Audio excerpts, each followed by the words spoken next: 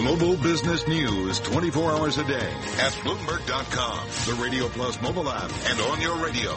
This is a Bloomberg Business Flash. From Bloomberg World Headquarters, I'm Catherine Cory. Bloomberg Markets is brought to you by National Realty, managers of New York City cash flow real estate, providing you 10 to 16% annualized returns with immediate monthly distributions. See them at nria.net. Well, there were modest losses on Wall Street today as the benchmarks were dragged lower by technology and materials companies. Retailers also did poorly as the supermarket chain Kroger plunged 19%. It reported weak sales and cut its profit forecast. The benchmarks recovered some of their earlier losses as investors bought high dividend stocks. Utilities companies were up the most. Here's a data check. Dow Industrial Average fell 15 points, less than 0.1%, and closed at 21,359. The S&P 500 declined 5 points, 0.25%, to close at 2432, and the Nasdaq lost 29 points, 0.5%, and closed at 6165. West Texas Intermediate crude oil down 36 cents a barrel, 0.8% to 44.37. Spot gold down $19.90 the ounce at 12.56 even. 10-year Treasury down 11.30 seconds, yield 2.1637. And that's a Bloomberg Business Flash. I'm Catherine Cory. This is your Bloomberg Real Estate Report, brought to you by Zillow. You're not just looking for a house. You're looking for a place for your life to happen. The gap between what homeowners think their home is worth and where appraisers put the value is widening. Quicken Loans says appraised values in May came in lower than what owners expected for a 6th month in a row. Bill Banfield, Executive Vice President at Quicken, says the reverse could be true, though, depending on where you live. In markets that we might say are the hotter markets, the appraisers are coming in higher than the initial estimate. But in other markets like Cleveland and Chicago, they're coming in lower. And in aggregate, what we're seeing is that, in the last month, it was 1.93% below the appraiser's opinion. Appraisers valued homes at more than what homeowners expected in Denver, Portland, San Francisco, San Jose, and Boston, but valued them at less in New York, Washington, D.C., Baltimore, Philadelphia, and Tampa. And that's your Bloomberg Real Estate Report. I'm Denise Pellegrini. You're listening to Bloomberg Markets with Carol Massar and Cory Johnson on Bloomberg Radio. You are listening to Bloomberg Markets. We're going to wrap up our coverage of Pershing Insite 2017. Jim Crowley, Chief Relationship Officer at BNY Mellon's Pershing on strategies to support your success. That was actually a panel that you guys were involved in, right? We did. We had a great panel this morning concerning our technology strategy and the direction that we're headed, yeah. Yeah, you guys were just ahead of me. I mean, it's such a big part of what people do in the financial community. It is, and people are really trying to simplify how they work and the experience that they're trying to create for their advisors and for their investors, so we had a lot of fun. Specifically, what is it in this era, this year, 2017? Good advice is always good advice, but things that apply to how investment managers are dealing with their customers now. Yeah, well, obviously, customer behaviors are changing dramatically, driven by innovation that's happening around in other industries, and the experience that they want has to be really elegant. It has to be really simple, and so it isn't just about investment management or investment management performance now. It's about what is that experience that I have with an advisor and with the firm that I'm doing business with. You, early on in your career, were on the floor of the New York Stock Exchange, right? Oh, my gosh, yes.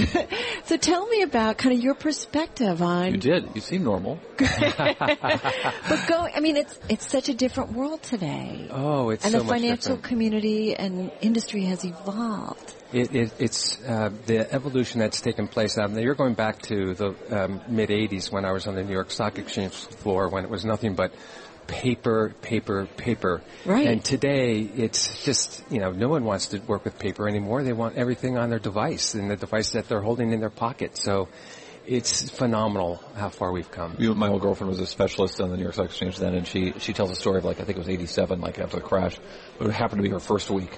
And coming out of the position, the booth in the garage, the paper was stacked up past her knees, all the orders that came in. Oh, my God. It used to be, I used to work in the Blue Room, which was one of the corner rooms of the New York Stock Exchange. And it was just, the paper was phenomenal. In fact, the worst thing that you could have happen to you was to have a paper jam in your printer. Right. That was the most dangerous thing that could happen. Because you couldn't do your job, right? Because you couldn't. You couldn't process business. And now, but it's a totally different thing now. And so, and we see this on the level of the money managers, of the individual managers who are dealing with client money, where their clients don't want things in paper probably. But they want to know instantly what's going on with their money. They want to know instantly, real-time information. In fact, that's one of the things that we talked about this morning, the complexity of moving data across different technology platforms. And that technology stack has become so complicated for so many firms. And we're trying to sort of unravel that technology stack and make it very simple for data to cross over platforms. Jim, when you look at the world, and we kick around a lot of different technologies, and we talked a lot today here at the event about artificial intelligence and blockchain and all these good things. What are the things that you think this community, your community, need to be paying attention to? Well, I think one of the things that our community needs to pay attention to is the investors. In fact, the health of investors and financial literacy, and are they clear on the service that they're getting, what they're paying for? And that obviously has been a focus around a lot of the regulatory changes that we've seen over the last 2 years. And so it really is making certain that we're taking care of our customers, being transparent with our customers, and making certain that they understand everything that we're providing to them is critically important, because the financial literacy is where it all begins, and it begins really early on in people's educational life. I'm just going to say, I'm trying to think who we had a conversation with. Was it yesterday that we just talked about kind of financial literacy starting pretty young, that we need, a public that really understands how it all works? Yeah, we really do. It's a big community effort that we need to make as an industry. So what are you guys doing along those lines? Well, in fact, one of our partners, Mark DeBergen, I know who you had on earlier, has been a real advocate of this. In fact, he sponsors a financial literacy class in the high school that he grew up. And so he's been working with the industry to try to promote financial literacy and try to get people to adopt schools and bring those financial literacy programs into the schools. And so that's one of the things that we are really behind at Pershing.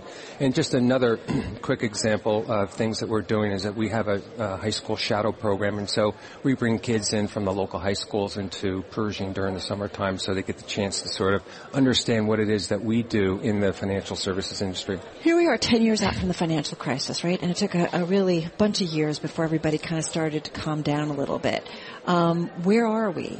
I mean, have we all recovered? Well, I believe we have recovered. In fact, I think we're in a bull market. I've been talking about this bull market for the financial services industry for quite some time. If you think about, there are going to be 100,000 advisors that are going to age out of our industry over the next 10 years.